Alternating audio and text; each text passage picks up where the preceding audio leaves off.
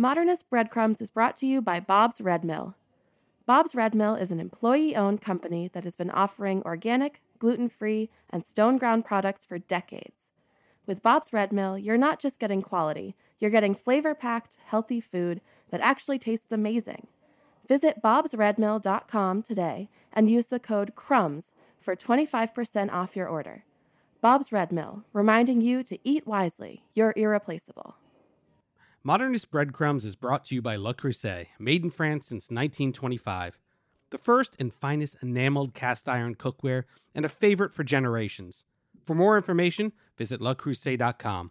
That's LECREUSET.com.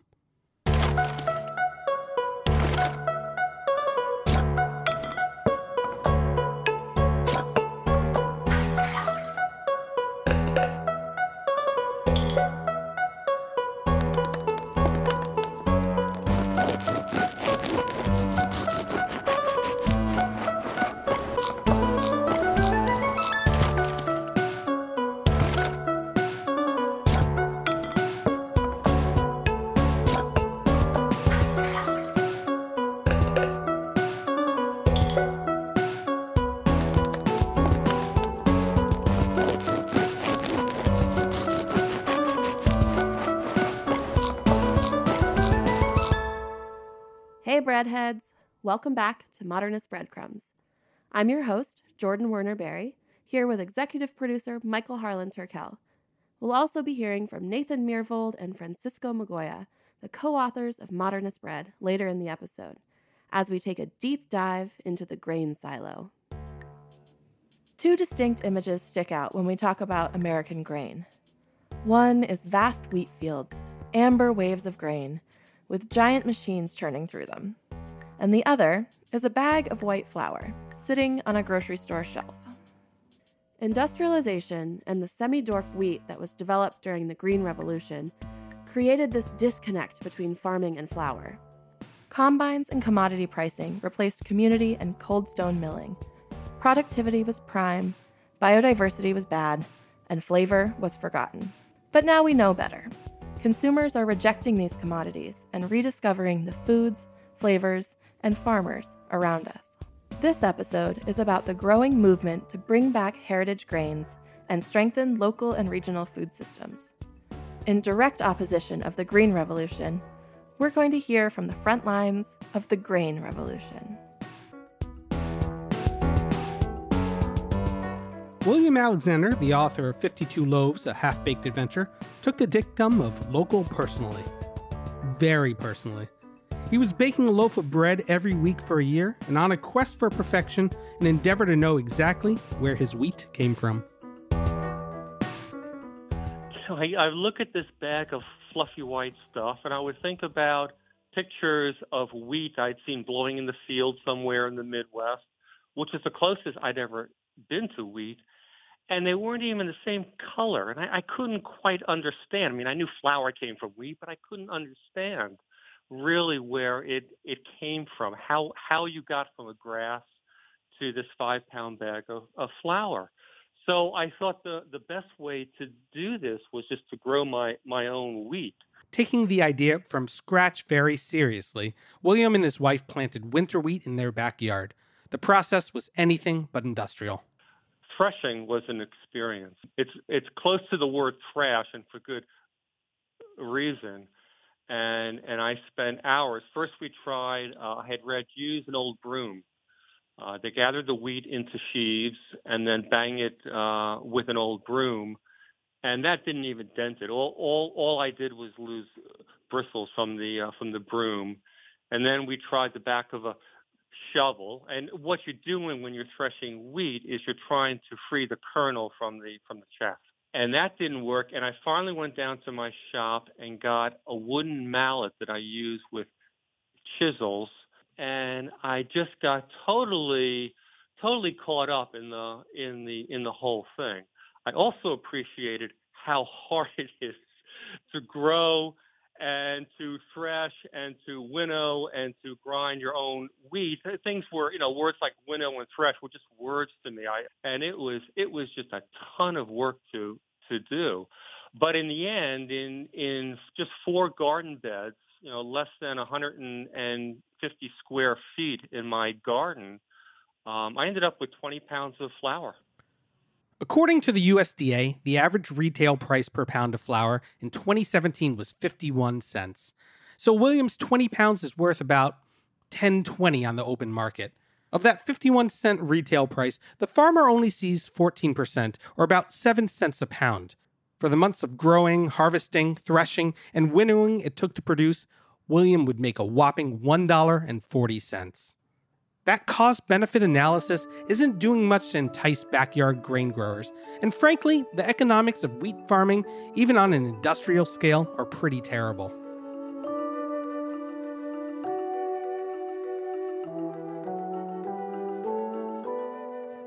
That cost-benefit analysis isn't doing much to entice backyard grain growers.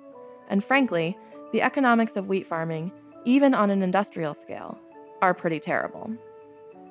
Industrialization and the Green Revolution led us to this troubled commodity system. They encouraged efficiency through mechanization and drastically reduced the variety of wheat being grown. Semi-dwarf wheat makes up 99% of the wheat grown around the world. The Grain Revolution, on the contrary, is fighting for biodiversity, sustainable farming, and local and regional connections between farmers, millers, bakers, and consumers. In many cases, it's bakers who are telling that story and getting customers excited about grains. Ellen King is the owner of Huhn Bakery in Evanston, Illinois. She's fueling the revolution, one 100% red fife loaf at a time. The interior color is so white, and we always are amazed also because we're never 100% confident it's going to bake well, but it always does every time we're shaping it. It's just looser, silkier. It doesn't seem to hold itself while it's retarding overnight, but then when we bake it, it's great. And the flavor of it is, for a whole wheat bread, I like to say that it's like a really silky, kind of creamy bread. Then there's turkey red that we do a lot with. It's not my favorite, but my customers love it. They come in for the turkey red because it really tastes like a whole wheat. It's really kind of earthy. It's very heavy, I want to say, and it doesn't have that silky kind of lighter interior that the red fife gets. But it's a big hit. Even though we do it the same as our red fife, it gets the same amount of leaven in it. It gets the same salt percent and hydration. It performs totally differently. Ellen sources the flour that she uses at Huhn from farmers in Illinois and Wisconsin. She's even working with the farmers to bring back headliners from grain's golden age. And then we have the Marquis, and that one's special because that has taken 4 years working with one farmer to bring that back to just see how that is as a bread. And that was a cross between hard red Calcutta and red fife. The Marquis is really unique in that it tastes almost like a rye, and it's very hearty and very kind of more dense than the red fife and the turkey red. But that's not one we can offer all the time because we're still rebuilding the seed stock with the farmer. The varieties that Ellen is using, especially red fife and turkey red, played a big role in the transformation of the 19th century North American landscape. In the mid-1800s, the U.S. government encouraged settlers to move westward by offering them land deals and building railroads. The settlers brought their soft spring wheats, and they promptly failed. The climate was too variable and way too dry. Red fife and turkey red are hard wheats, which are more drought-resistant than the soft varieties, and they found an ideal home on the plains. As kind of a failed historian, I had spent time in archives reading old cookbooks and coming across Graham flour and different types of things. And I kind of just filed that away. And when I literally 2 decades later a decade later, opened up the bakery, I went and was curious about kind of what was growing in the Midwest, even in the early 1900s. And so I met Steve Jones about 4 years ago at a conference and asked him, what varieties were common around the Midwest. And he had suggested that I just go and spend time reading the USDA farm journals. So that's kind of what I spent time doing several years ago, was reading old farm journals and reading about the varieties that were common in, Illinois, Wisconsin, Kansas. The original versions of Red Fife and Turkey Red were pushed out by the efficiency of the Green Revolution's semi-dwarf wheat. But Ellen's background in historic preservation led her straight to them, with some help from the Bread Lab's Steve Jones. But allowing people to understand that in the Midwest, this is where modern industrial farming essentially took root, right? I mean, this is where the McCormick Reaper was invented, the John Deere tractor was invented, grains got graded by the Chicago Board of Trade. So I really wanted people to understand that we have to kind of deconstruct that process a little bit to be able to get back and have a direct relationship with farmers. It's all about educating customers, or training the troops, if you will. I want customers to identify there's different varieties of wheat, and there's hard and soft and red and white. But I also don't want them just getting attached to a Turkey Red or a Red Fife, because the focus for us is to bring back biodiversity. So as we start getting access to more varieties, I want people to be like, oh, I really like hard red wheats. I'll try that. Sure, that sounds great. I'll try that variety. Or, wow, I like the white Sonora because it's a soft white and that's unique. And so it's like teaching the customers that that they need to like go out of their comfort zone a little bit, because I don't want customers that are like, oh, I don't want to eat the Red Fife. I only want Turkey Red. Because that defeats the point of, essentially we become like a monocrop again.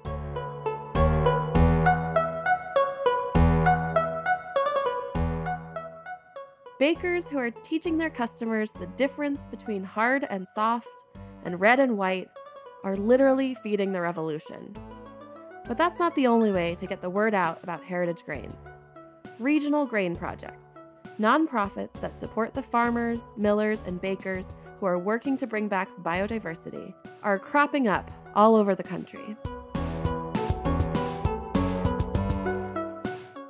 Grow NYC is a nonprofit organization whose twofold mission is to bring fresh, locally grown food into the city and make it available to city residents, and to provide local farmers access to this market. The Regional Grains Project started 10 years ago to encourage Grow NYC bakers to incorporate local flour into their baked goods. I've bought a lot of bread at my neighborhood green market. Sourdough from She-Wolf, challah from Hot Bread Kitchen, and it's second nature to stand at a booth and talk about baking. But unlike the tables full of tomatoes, I can't say I've ever seen sheaves of wheat lined up and ready to take home. I think what's pretty unique about grains is that the nature of their production, they're grown and processed on such a huge scale, and they need additional steps of processing before they're ready to eat. Bringing grains into the realm of the farmer's market makes them approachable, and it reminds consumers that they are, in fact, an agricultural product. And some of the biggest challenges facing regional grain systems lie in the day-to-day realities of farming. In the Northeast, it's really equipment and infrastructure that's available. Part of it is the scale of land that's available and having equipment that's suited to that land. But we haven't grown grain in any real volume for about 100, 150 years.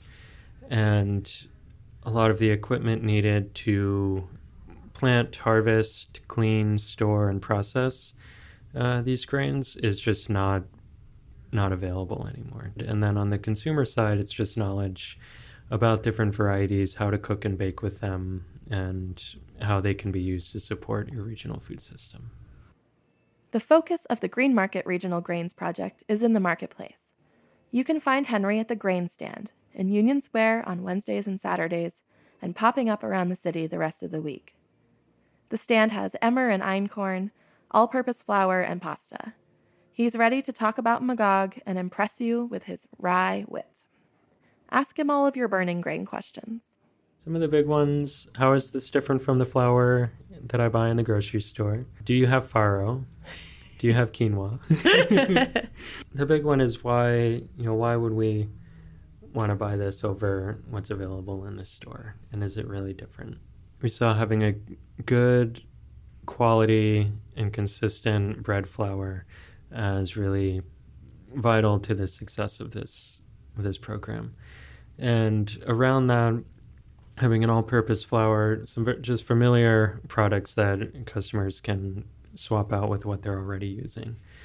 The customers at Green Market are a great place to start because they're already making an extra effort to source their food. They talk to their farmers, and they even shop outside in the middle of winter. And it seems to be working. Green Market bakers use 65,000 pounds of local flour a month. That's more than 30,000 loaves of bread and 30,000 opportunities for education. You can talk about flavor and nutrition with some bakers and chefs who are very dialed into those qualities. You can talk about soil and environmental health and water health with folks who are interested in the environment and ecology.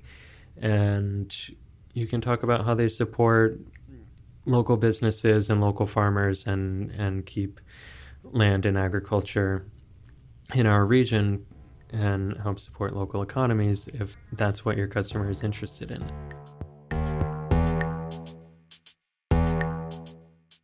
These conversations aren't just happening in New York. The California Grain Campaign has a similar goal to the Grow NYC Regional Grain Project. 20% local whole grain and farmers markets across the state by 2020. All across the country, in markets, bakeries, and mills, people are making the connection. Mona Esposito, also known as the Grain Lady, is doing her part as a heritage grain consultant in Colorado. She is a co-founder of the Noble Grain Alliance, a nonprofit aimed at restoring heritage grains in the Centennial State.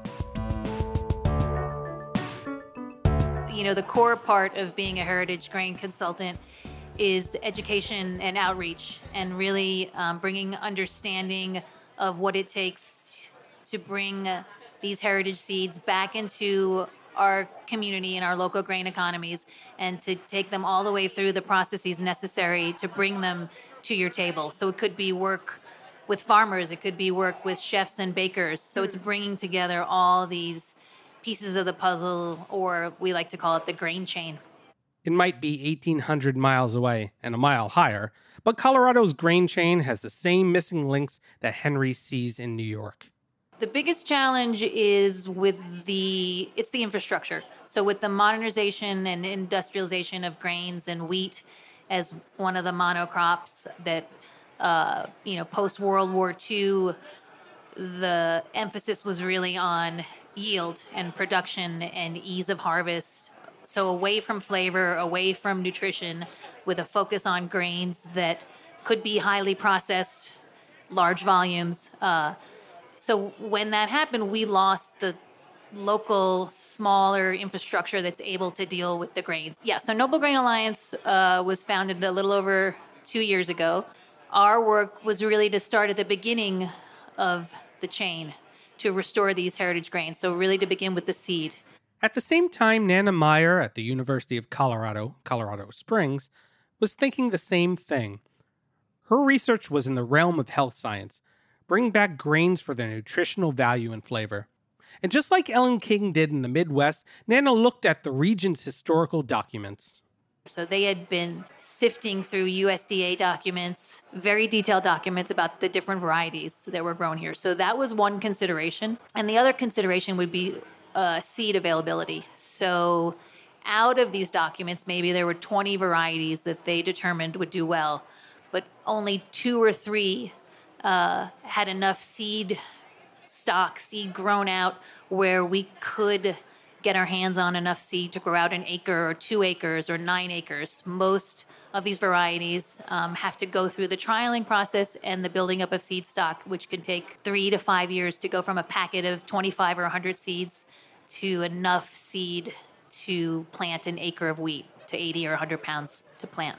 But the Noble Grain Alliance isn't just building seed stock. Mona is working hard to reintroduce these seeds to farms, encourage sustainable growing systems, and then take it all the way through the chain to bakers, chefs, and consumers.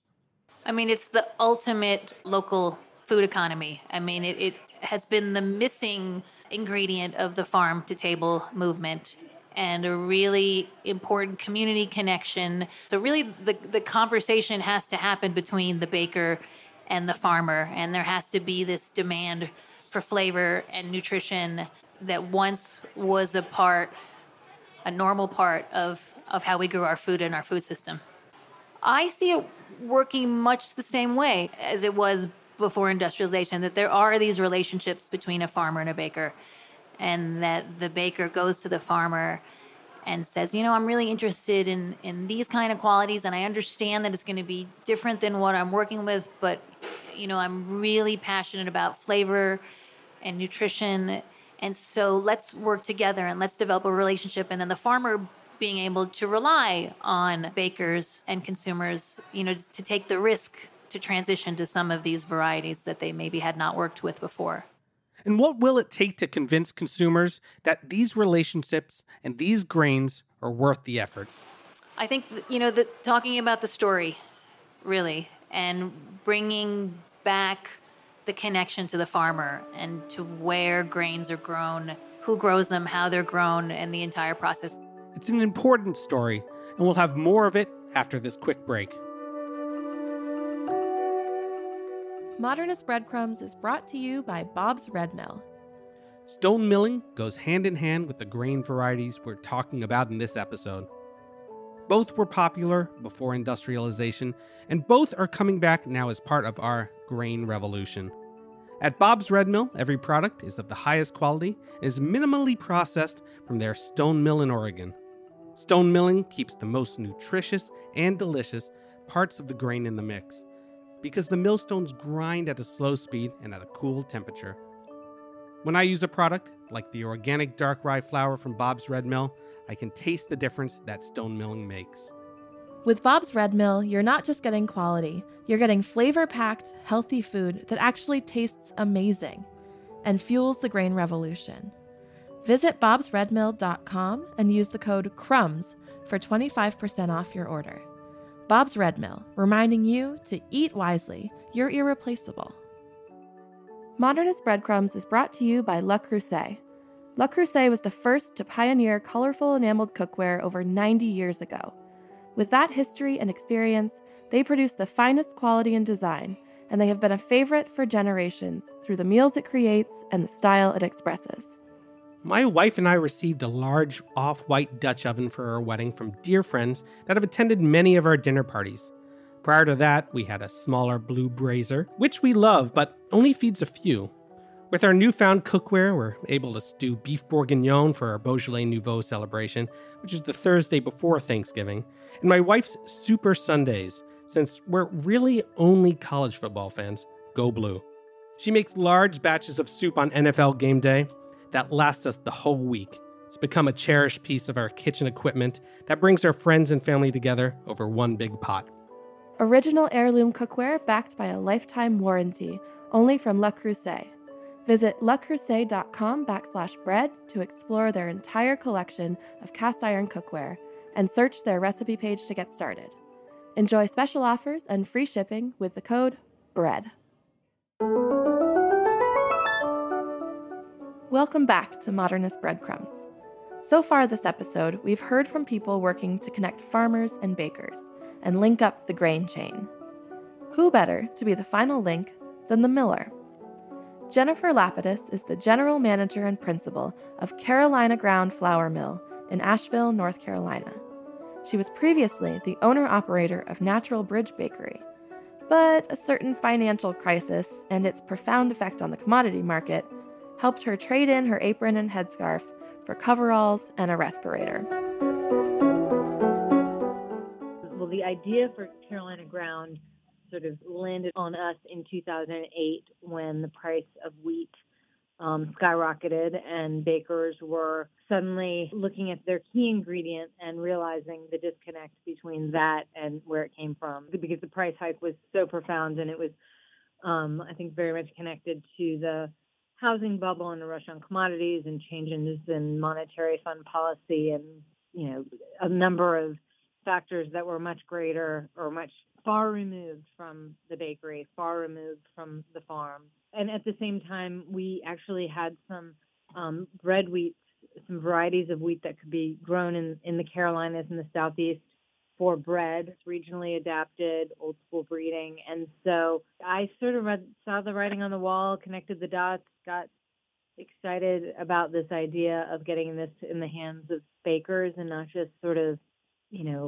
industry. I didn't want to see the seeds privatized. And so I passionately wrote a grant proposal that got in the right hands, and we got funding, and it eventually became a business. And not just any business.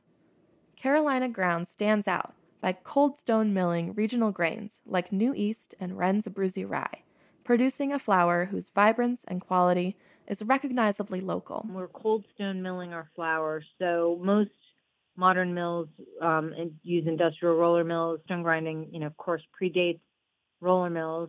And the roller milling process strips away the bran from the germ and the endosperm, the three elements of the grain, and either recombines it or just keeps it separate so that they can isolate that starchy white flour. What we do is keep everything intact, grain in, flour out, so either whole grain or we run it over sifters or bolters to create sifted product extractions. It's like a whole new palette of flavor to engage with, and tooth and hue. It's flavor forward.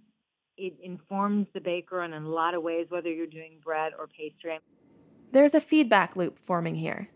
The flour informs the baker educates the customer buys what tastes good, and those preferences drive what's planted in the fields.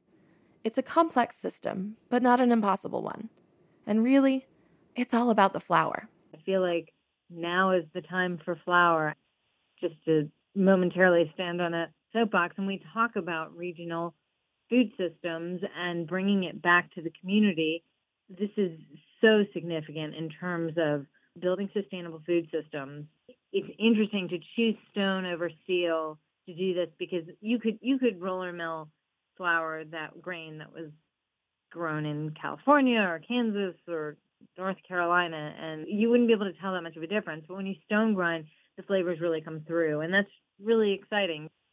Stone milling went out of favor when industrialization really kicked in, and the realization that we could grow a lot of wheat in the breadbasket area, and that transportation wasn't an issue, and that we could, extend the shelf life by removing the oily germ through separating the bran from the germ, the endosperm, and the industrial roller mill. It all went hand in hand, and so bringing it back to the region means reclaiming this older technology, but done for a modern society. I mean, we have our variable frequency drive, we have our pneumatic conveyors. I mean, we're doing this as well as we can within the parameters that we've chosen. Rebuilding these regional systems, making them stronger and more sustainable, harkens back to a time before industrialization and automation. We have more technology than ever before, but the important tools are plain and simple, communication and collaboration. We're not going into this revolution with drones and fighter jets. We're marching in on foot. I mean, a farmer's growing a crop. They want to sell a crop, and a baker needs a specific characteristics to that crop. And the miller kind of has to stand in between the two and translate this to each of those stakeholders. So for the farm end, it's been a longer, slower process on my end to understand the needs of the farmer, and for the farmer's end to understand, what our needs are, and that, establishing a market that is specific to them, that we're, our goal to kind of decommodify this agricultural product and hedge ourselves from the commodities market and exist as like a real agricultural product with distinction. When the communication and collaboration work, there's an aspect of community building that makes the system more resilient. The mill, which sits directly in the middle of the process, from seed to sourdough, is a natural meeting place. In our mill, I can see, it's become this sort of democratizing place, this place where I'm seeing both the baking instructors, Johnson & Wales, or folks from Bread Bakers Guild and King Arthur, and all of these different circles, and then your micro bakery, wood-fired oven, naturally leavened, high hydration, backyard baker. Like, they're all on the same page, and learning from each other and inspiring each other. And the mill is kind of like right there, in that place right in between too. We're like kind of the middleman between farmer and baker. I also feel like we're kind of this like wonderful clearinghouse for the bakers as well, and like a place to kind of all find common ground.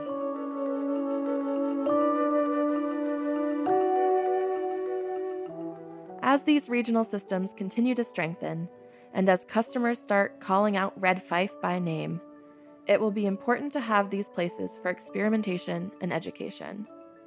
We've been idealizing and idolizing regional grains, but Francisco Migoya, head chef at Modernist Cuisine and co-author of Modernist Bread, reminds us they're not always easy.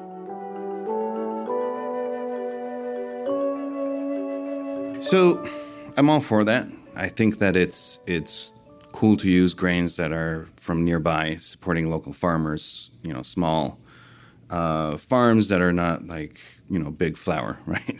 The problem you have with that is that sometimes you don't know what this grain is about. And it's a guessing game as to how much, what gluten development properties it's going to have. Is it going to make a strong dough, or is it just going to get in the way? And we're going to have a dense loaf of bread, or am I going to have, low volume?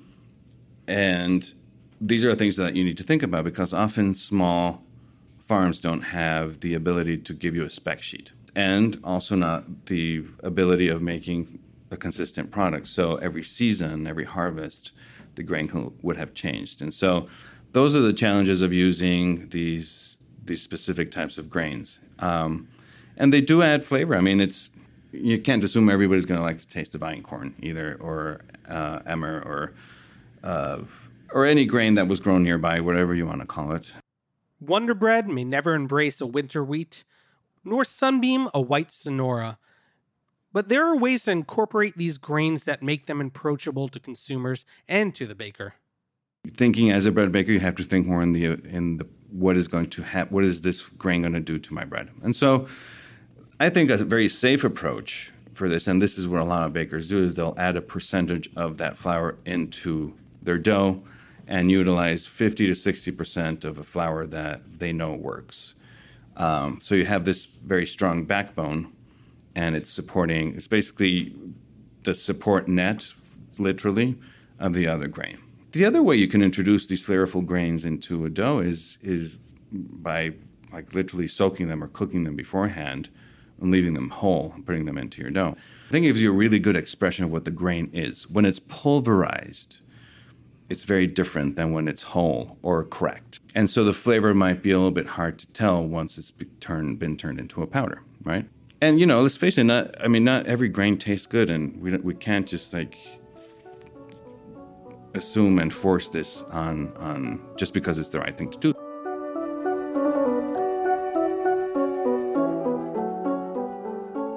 So where has this new paradigm come from? Nathan Myhrvold, founder of Modernist Cuisine and co-author of Modernist Bread, has a history lesson for us. If we're thinking about the right thing to do, there was a time when big wasn't bad, and increasing production, no matter the wheat variety, was a matter of life and death.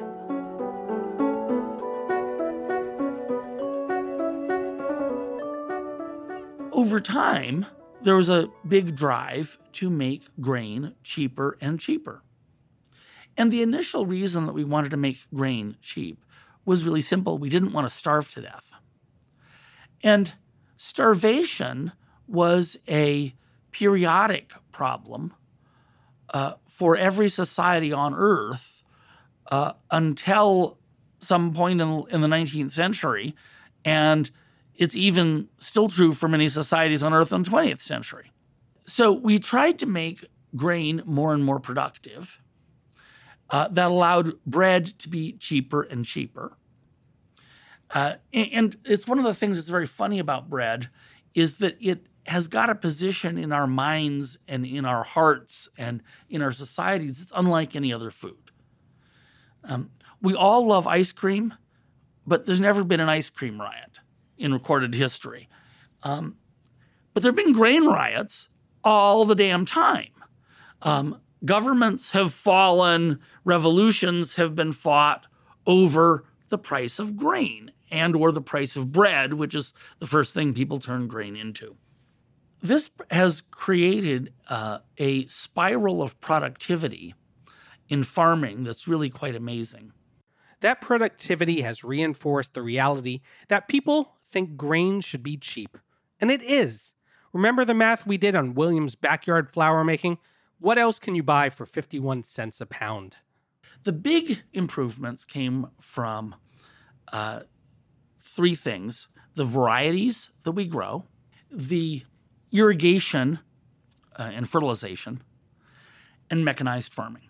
And you can debate which of these is more important, but you kind of needed all of them, and they all played off of one another. As soon as one of them got ahead, well, that created a large incentive to move the others ahead. We also found how to make lots of other things cheaply.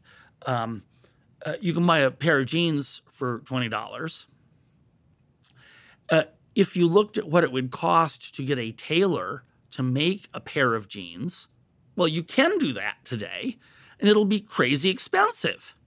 Well, we did that with a factory, but we didn't do any factories for the farms, except we kind of did. What we made were these amazing farm machines that drive over the field and do a level of automation that heretofore we needed an assembly line for. So a combine harvester is this huge machine. They cost like $500,000.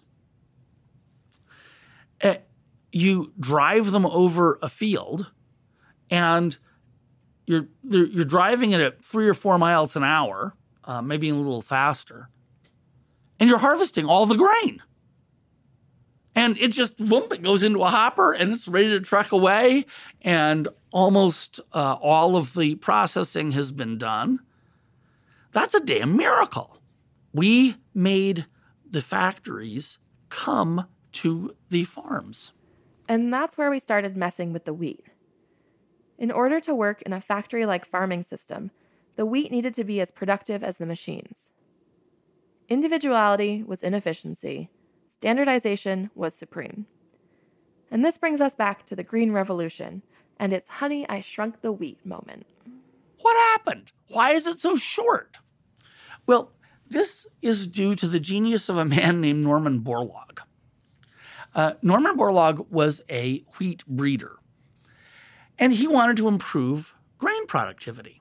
Well, what Norman discovered is you could breed for varieties of grain that would make the seeds heavier, which would be great, except the weak link in the chain was the stalk. You have this big, tall, head-high stalk with this heavy thing at the end of it, and it would buckle and fall down. And if it buckles and falls down, then it gets wet and the grain's ruined. So he discovered a variety of wheat that had been evolved/bred in Japan that wasn't very tall. And so he said, okay, let's take some high productivity varieties and let's breed it with this Japanese dwarf wheat. And then we can breed even more for bigger kernels. Well, it works spectacularly well. There's a great Malcolm Gladwell story from the New Yorker that argues that he has saved more lives than any other person in human history. Estimates are up to 2 billion people had their lives saved by Norman. Okay, so Borlaug wasn't Rick Moranis, and the shrinking wasn't an accident. It may have saved lives, but the Green Revolution created a monoculture monster. It's caused a bunch of weird stuff, though, where people say, oh, this modern wheat is terrible. It's not terrible. It is the culmination of a centuries-long quest to make grain as cheap as we possibly could. And initially, that was so we wouldn't starve. Now, more recently, it's not because we wouldn't starve. It's because we wanted to eat meat.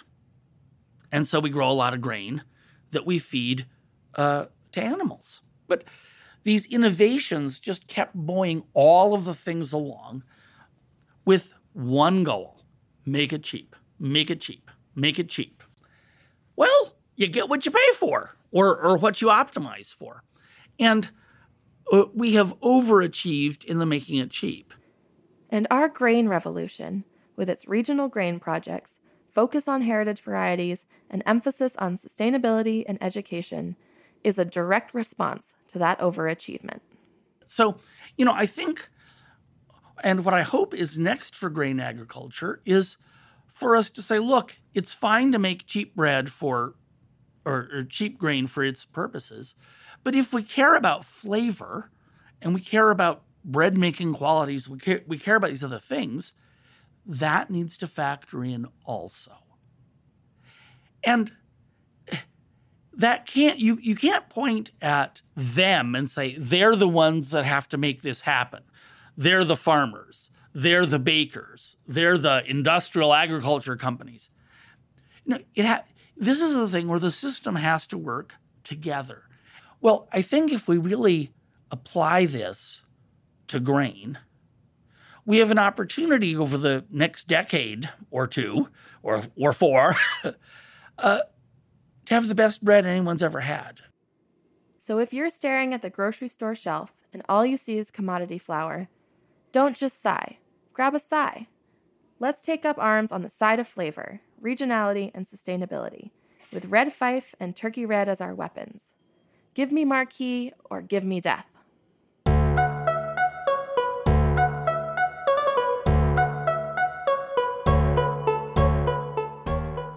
This has been episode 10 of Modernist Breadcrumbs, The Grain Revolution. In the next episode, we'll focus on fermentation and yeast in all its contexts. Special thanks this week to William Alexander, Ellen King, Henry Blair, Mona Esposito, and Jennifer Lapidus. Modernist Breadcrumbs is produced by executive producer Michael Harlan Turkel and me, Jordan Werner Berry, in collaboration with Modernist Cuisine. Our audio engineer is Noam Osband. Our theme music is composed by Thomas Hughes and Gretchen Lowe's. Hear more on Instagram at Carol Cleveland Sings. Modernist Breadcrumbs is a production of Heritage Radio Network. Learn more at heritageradionetwork.org and follow us at heritage_radio.